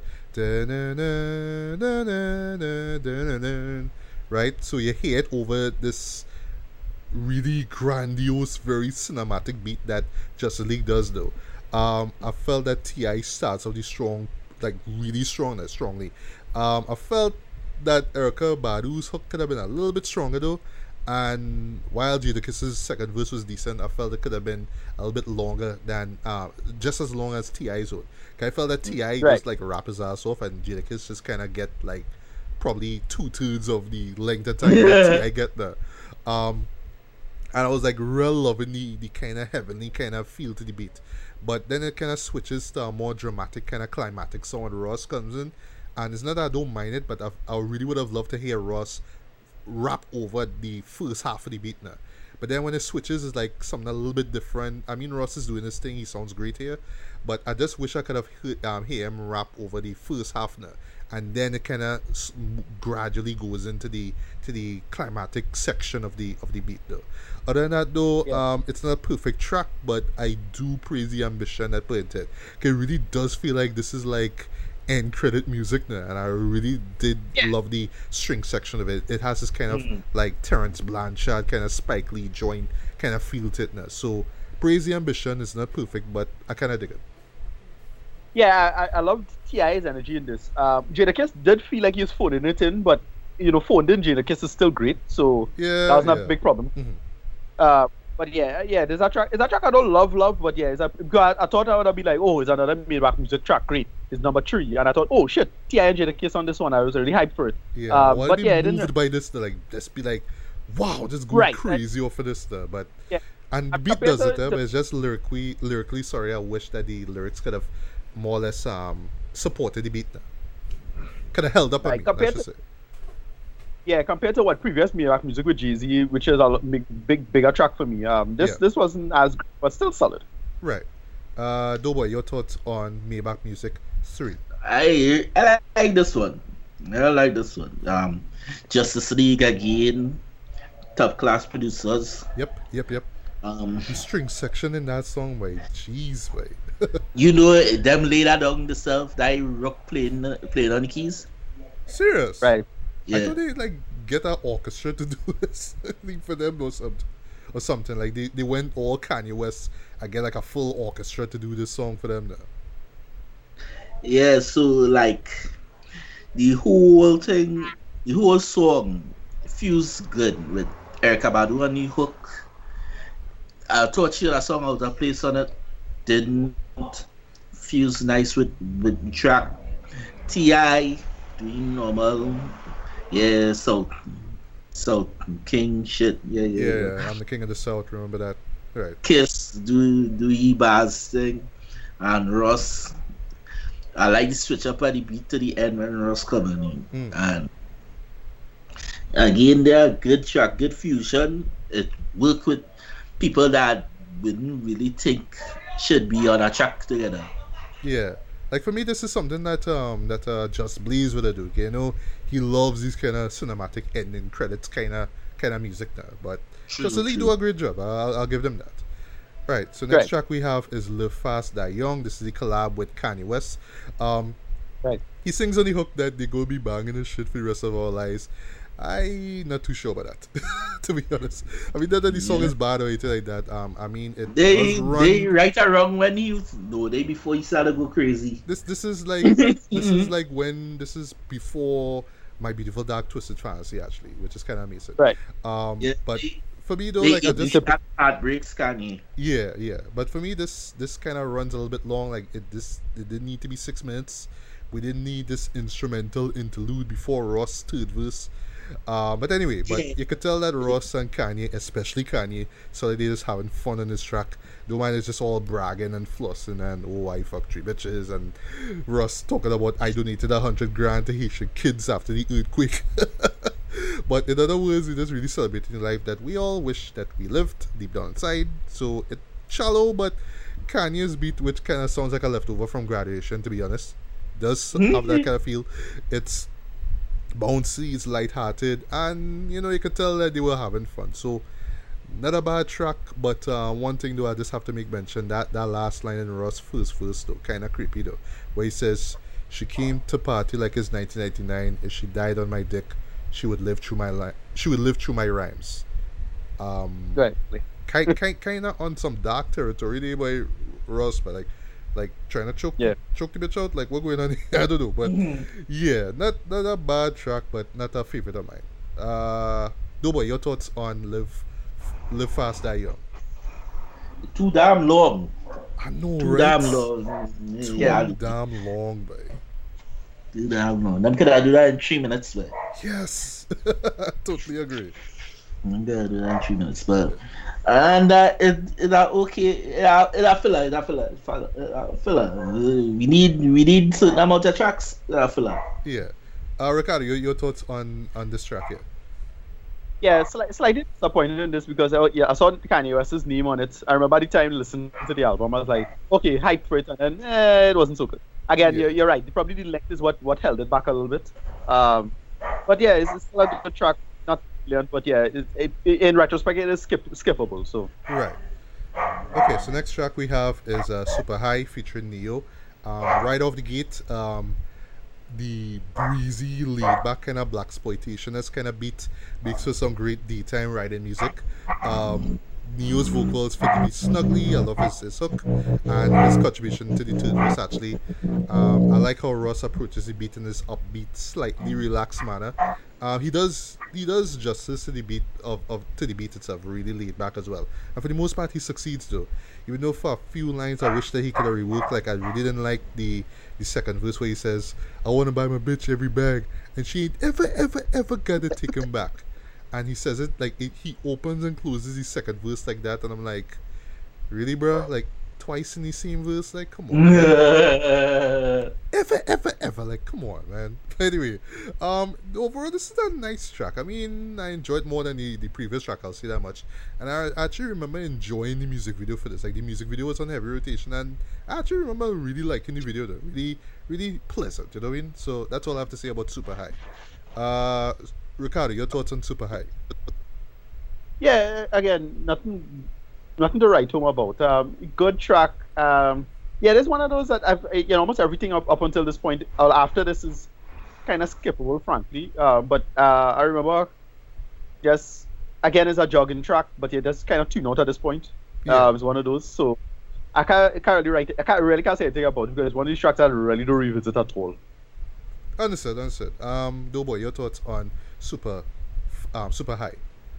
Super High is just what it is. Super High, and like opening a seal bag of kush and just taking a deep breath in. Beat Clark Kent do justice on this beat. The beat real relaxing. Yep, It's just like smoking and relaxing and being super high.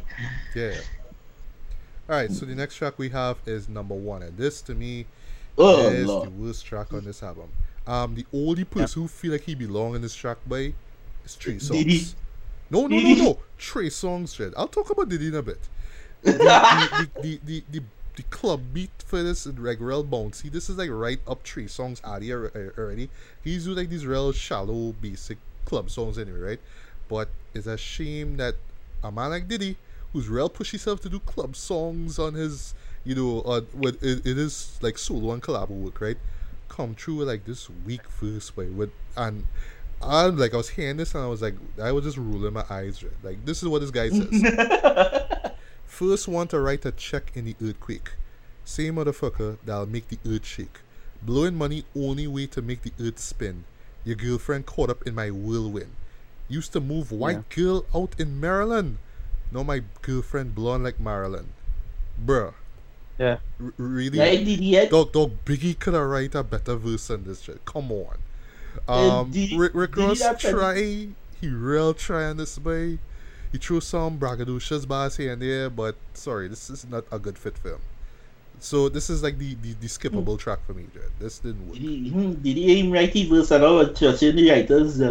Yeah, but dog, whoever goes right that Ross pen. That Ross so Trey Songz pen that verse. Dude, you didn't move white girl in Maryland. Come on. But anyway, don't worry. Your thoughts on number 1? This is booty. Straight out. This is booty. This did not need to happen. No. This did not need to happen. They could have find some other track. These three could have find something else to do other than this track, Daddy. This track. Yeah, this track don't work at all. Yeah, anything else you have to say about it, Ricardo, apart from that? Yeah. It don't really work for me. I remember this is like, oh, Diddy. Okay, all right. Well, you ain't gonna really add anything to this because, well, you're Diddy at this point. You know. But yeah, you're right about the Trey Songz thing. Is that because, well, at the time I didn't know who Trey Songz was. I was like, okay, there's a person. I had to do research on him. But I don't hate it as much as you all seem to, but it's just there for me. Right. That's just there in the background, apparently. Alright, so next track we have, boys, MC Hammer. Which does not feature MC Hammer, but it has a Gucci Mane in it, though. And here's the thing, right? This is trash, but this is my kind of trash, right? This is what I felt was missing from Teflon Don so far, but we needed the trashy coke rap songs, right? And this is it, right?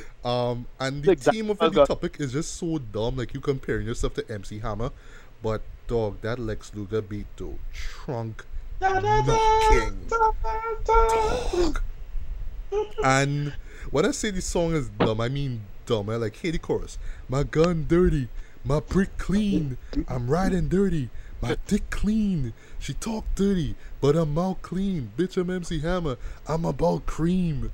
Like, he has a line where he says, my baddest bitch is Latin, but they call me loco till I fuck him in the ass out in Acapulco. But dog, I will not lie, I was entertained by this shit. Not even Gucci Mane's verse, right, which I didn't really find was that big, but I don't know. For me, I just still baffle at how this man's still relevant in terms of like you could like young trap and drill rappers somehow kind of like to listen to Gucci Mane, for example. But anyway, right? But he might have a line where he says, "Blowing up, blowing up, blowing up, blowing up. I'm like MC Hammer. I put this on my grammar." But anyway, all in all, this is my kind of trash. I like this track. Doughboy, your thoughts on MC Hammer? Gucci can do the wrong in my book. Big Trap fan. He and OJ the Juice Man is probably my favorite two trappers. Right. So Gucci had a good spot on this track. The beat was well in a Luga beat. Yeah. Ross, not really reading the lyrics, it's kind of dumb, but Right, but it's good dumb. It's entertaining dumb. It's entertaining dumb. Yeah. It's entertaining dumb. When we listen in the car playing this, we just wilding out to this track. Being normal dummies, but now reading the lyrics and like, yo, this don't make sense. I know, right? Ricardo, you sorry, go on. But it still bangs. I'll still play it anyhow. When I was listening over the album, I was bucking to it. Same here. Good trap. Ricardo, your thoughts on MC Hammer? Yeah. I exactly what all you're saying. The whole trash or your kind of trash. I mean, the track just flows to me. I was like, yeah, this bumping and thinking. But I'm not a big trap fan. But I could see why people was into this one. Yeah, it's a good track. Yeah, again, Gucci Mane is you say, okay, well, Gucci Mane can do some wrong in my book, but he totally added the track and fit in the style of the track for me perfectly. So he does, I really like. Right. Yeah. Okay, and now for the best track on this whole album. If I had like a top 5 list of Rick Ross songs, this would be there for sure. BMF, Blowing Money Fast, featuring Styles P. Right. I mean, my life is like LMC, which is losing money considerably, but like I was never able to attain the level of BMF. One day I will, maybe one day, but I don't know. But dog, this is like the standout cut on this album thread. The beat alone, like Suga's beat, sounds more lavish, more menacing than MC Hammer. Those thumbs, boys, like shattering, it's like doom, doom, doom. You know what I mean? The production on point. That sub kick. Yeah, because of that normal kick and then that doom. I remember the chorus when this track came out being incredibly popular when it came out, right? But I knew a lot of people had no idea who Big Meech is. Or Larry Hoover, right? So for those who don't know, Big Meech or Demetrius Flannery was the founder of the Black Mafia family or BMF, and Larry Hoover is a reputed leader of the Gangster Disciples gang in Chicago, right? But the chorus was just catchy as fuck. You didn't even care. So everybody was like, I think I'm Big Meech. Larry Hoover, right? The funniest thing about this track is that how Ross get in trouble with gangmen for this. Because that's surprised, actually. The GDs them was saying that how EA paid them to use Hoover name, Hoover in jail. Right. So he need to pay taxes to be saying that how to call out the boss name now. Right. What the part no fly on here in Chicago. Oh wow. Did not know that. Wow. So look, there are so much there are quotables galore on this track, right? One of my favorite lines from Rosie. Rosie, that's my nickname. Cocaine running in my big vein. I love those two bars. I love that. Self-made, you just affiliated. I built it ground up. You bought it renovated. I got that Archie bunker, and it's so white I just might charge it double. And then, of course, we had Styles P. It has one of Styles P's most memorable bars ever. Did I mention guns from Red Dead Redemption? 9mm 50 clip extensions. Dude, who references, like who before Styles P ever reference Red Dead Redemption. Nobody did. And he make it sound so gangster, Jed. So gangster. Yeah. So, yeah, Yeah, this well- is the best track on the album. One of the best Rick Ross songs ever recorded. I love this track. Ricardo, so, anything yeah, you have to say about BMF? So yeah, fully agree. This is probably, well, it's not my favorite on the album, but it is pretty high up. Yeah, again, we call him Styles P so gangster that just knowing himself makes him affiliated. So he really fits on this, even though like tonally it doesn't feel like Styles P for me, especially with the video. Right. But yeah, this is a great track. It's a track, really strong track for me overall. And again, many quotables, but it's not something. It's a track I kind of forgot. It's like, oh yeah, this was on the album, and Styles P was in this album. I forgot for that while. But yeah, great track. Love this track. Right. Doughboy, anything else you have to say about this track? This was the shit. I know, right? Bruh. This had to be everywhere that we go. This had to be thumping somewhere and we went buck because that beat just is playing now mood. Yeah, boy. Yeah, that that- beat is like I don't know, fire and brimstone, shit. Like dong. You know what I mean? Insane, shit. And then and all of you just listen to me, you're waiting for that drop and Ross below. These motherfuckers hate me because I'm icy. Yeah, Like, yes, preach. Preach. So this is one of Ross's best tracks ever. Yeah, hands down. Hands down. Right. And it come out at the right moment at the right time. Yes. Yeah. Right, now speaking of best Rick Ross songs, this right here is one of the most accessible of his tailor-made for radio songs. Aston Martin Music, featuring my former R&B Chrisette Michelle. She was my bae at that point in time, but and Drizzy Drake himself. Justice League's beat is so smooth. It's so satisfying. It's like almost like you just picture yourself. You don't call Justice League beats smooth. Lush. It okay. has It's so lush. much in it. It's lush. It's lush. Right? Like, dude, every time I hear this song, I just feel like I in a Aston Martin car, AC on. I driving along a street. To my right is like a Miami Beach shit in the daytime. That's just how it feels, way. Ross sounds fantastic over this beat. And basically, it's just him dedicated his song to his Ride or Die chick. This is like the Ride or Die chick anthem, basically. I love the hook that my former R&B Chrisette Michelle provides here. I like how Drake compliments her with this moody kind of post hook, right? Which somehow manages to fit with the upbeat vibe of the song here.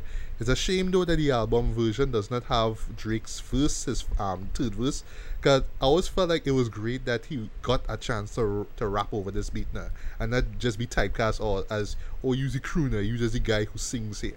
You know what I mean? I thought he had a great third verse, but unfortunately, it's not on the album version here. But all in all, yeah, one of Ross's best songs, and yeah, one of his easily his most accessible song to date. Ricardo, your thoughts on Aston Martin Music? Yeah, you're right. Next up, Perfect Radio track. I remember when this came out, and I was like, yeah, this is a great radio track. Loved it. Again, I didn't know Chrisette Michelle at the time, but he was like, yeah, she had a great hook. Drake, is Drake. Yeah, what did I have to do? Yeah, that's the flat standard and quality that you're going to get from Drake, because that's how he makes the money. That's how he makes the money. Yeah, so but yeah, it's a solid radio track, solid club song. You can't go wrong with it. But nothing to write home about, because again, it's a track that I forgot in less than a year. Compared to other tracks on this album. True. Yeah, understood. Your thoughts on Aston Martin Music? It's a viable track. A little too commercial for me, but he need that Ross. So that the avenue that he pushing for. Drake on it being Drakey. Yep. Yeah. Chrisette Michelle she actually did a good job on the hook. Yeah. As I say, it's a little too commercial for me, but I could see its place on the album, and it needed and need fit. Right. And now, last but not least, we get to the final track, which is All the Money in the World, featuring Raphael Sadiq. Not to be confused with the movie of the same name where people was like, fuck you, Kevin Spacey, and they kick him out, and Christopher Plummer came in, and he got the Oscar nomination. No, right? So here, Ross is more or less reflecting on his past. When he talks about his father passed away, his ailing mother at the time, the present, in terms of him having money, but he's seen his friends more or less die, or people that he know die from gun violence or kids and whatnot, and his future basically, will he have enough to sustain his family? He wants kids, and can he provide for them now? It's sentimental, and to me, it's like a kind of nice-ish way to end the album. Although it kind of fucks things up with the song chorus, the la la la la la's. It's like, ugh, right? And I imagine this could be a turn off for some Rick Ross heads there. But I like that Ross spares a couple of minutes for Raphael Sadiq to provide some fairly decent vocals, even though it's far from original. We talk about that time never felt so good, can't forget about you, and never would. Basic stuff, right? Reminiscent stuff, right? Overall, it's not a bad way to close the album off. It could have been a lot stronger and emotionally driven. Given the stuff that we got from the beginning of the album. But it is what it is. So, Doba, your thoughts on All the Money in the World as a closer? I really like this track. Perfect way to end off the album. With gay people are look at you as a person, as a man, your views, your things that you want to see in future and stuff. Yeah. This was Tears of Joy should have been to me. That why I say it hadn't too much on the album. It already have that one sentimental song that grasps people, which is this one to me. Other people might feel Tears of Joy, but for me, this is the perfect way to end off the album.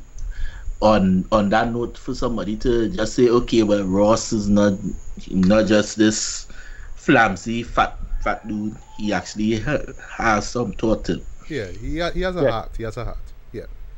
Ricardo, your thoughts on All the Money in the World? Yeah, good track. I like it as much as you guys do, but it's just a track that, again, perfect to end off the album. It cools off the album. I remember listening to it, and I was like, oh yeah. And again, just listen to it over. I listened to it in a while now, so I was like, oh yeah, this was the last track on the album. It was a nice little production from a production standpoint. It worked quite well now. Yeah. That's how I just saw it. Pretty good track. Nothing to write home about, admittedly, but yeah, pretty damn good. But as you say, placement is a good way to cool off the album after. Yeah. All that BMF and thumping down the place and perfectly to cool off the album. Agreed. Right. So my last words of the album though. So I listened to it again. I do understand why people say it's the best of his albums.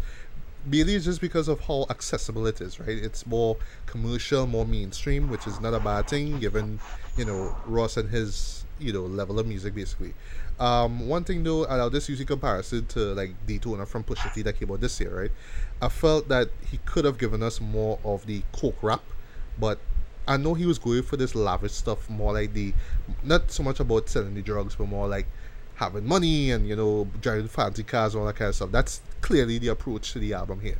But when you name your album Teflon Don, though, you kind of had to wonder, where's the gangster shit here? We getting all this kind of like glamorized kind of stuff, right? And that's fine, right? But still, I wish that he could have given us a little bit more of the griminess, a little bit more of the coke rap, but do it in a smart way, like say how Pusha T's album was, where basically it was just kind of glamorizing it, yes, but more showing the dark side of it too. So it's like this, showing the yin and the yang basically of that life, right? And you take whatever it is, whatever you want, right? But here's more like, yes, I have a lot of money and I'm glad to be here and all that kind of stuff, and that's fine. But once again, they call the album Teflon Don, and we know you to be associated with a certain style of rap, you know what I mean? So we kind of didn't get much of that. But thankfully the production is so lavish and cinematic, it kind of elevates his style a lot though. And from there, well, it kind of really best shows how Russ able to choose these beats that like more or less fits what it is he wants to say. Like you are right, though, but he does have a great ear for beats, and you see it on great display here on this album. But the majority of the songs do work. There's a few that I really would go back to, like that number one track, really wouldn't go to that at all. But yeah, I mean, there's much in this album to really like. Although I wouldn't go to my way to say it's the best album I heard from him. You know, I can't see that because I'm not a big Rick Ross fan. You know what I mean? But for what it's worth, I will still give this a very light 4 to 5. I would still say, you know, give this one a listen. It still holds up. You know, it still sounds good. You know, lyric wise, you know, Ross has shown improvement here, and you know, I felt that he's always gotten better with his other albums, even though he kind of falls flat on with a couple of tracks here or there with his other stuff. But still, here's where it's like, you know, there's more to me than everyday I'm hustling. I could actually do, you know, big budget coke rap basically, or big budget glamour rap basically, and that's what he does here. That's how I see it, more like a big budget version of his formula basically. So yeah, that's all I have to say on that album. Your last thoughts on Teflon Don, Doughboy? Yeah, this album is a good album. I can't call it a classic. I rather, if people who want to call our Rick Ross album classic, say the album that dropped last year is a classic album.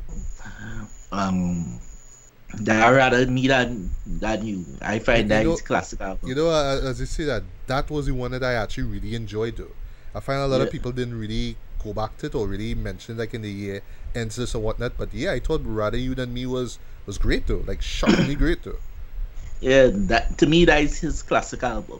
Right. This album, it good. It a good Ross album, but he was still developing as an artist. 1 and 2, it ain't a lot of meat on this.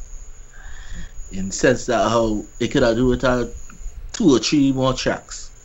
Right. Fatten up the album. Okay. So you find you could have fattened it up, okay.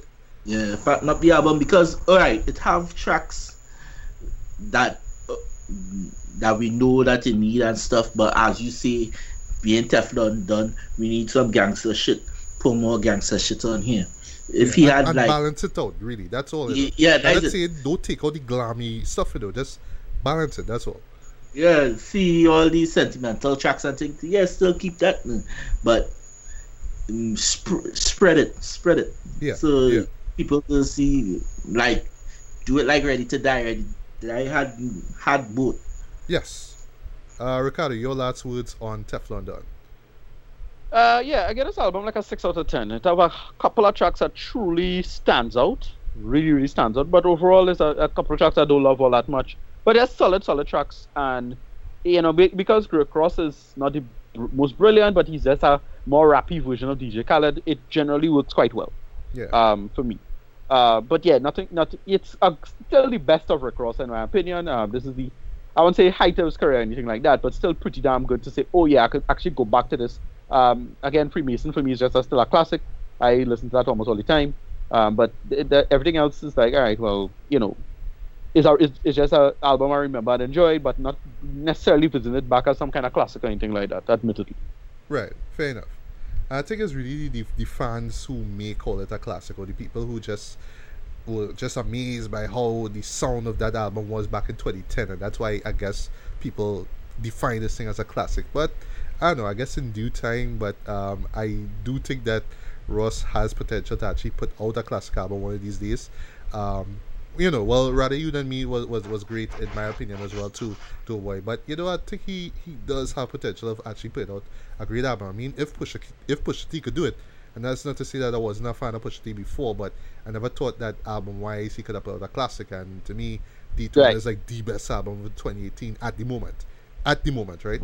But yeah, I mean, if Pusha could do it, then why not Ross? You know what I mean? So who knows? We'll see. Mm-hmm. All right. So with all that being said, Ricardo, where can we find you online, good sir? As Sat RMEDDY on Twitter. This is at RMEDDY on Twitter, and then you could just type in Ricardo Medina on Facebook. You'll find me there. All right, Doughboy, where can we find you online? You can find me at Good Job Doughboy on Instagram. Alright, that's it. Okay. Yep. You could also find me on Instagram. Just look for Matthew Bailey Reviews. I'm also on Twitter. Just look for Legally Black MGB. MGB in capital letters. And you can find me on Facebook. Just look for my name, Matthew Bailey, along with a Legally Black blog official fan base, where you find the link to this podcast here as well as the others that we've done over the year, actually, I should say. And yeah, that's pretty much about it. So once again, guys, good morning, good afternoon, good evening, good night, whenever this is. This was Matthew Bailey and Ricardo Medina. Doughboy. And we are signing off from another episode of Retrospect Reviews. Until the next one, take care. Peace.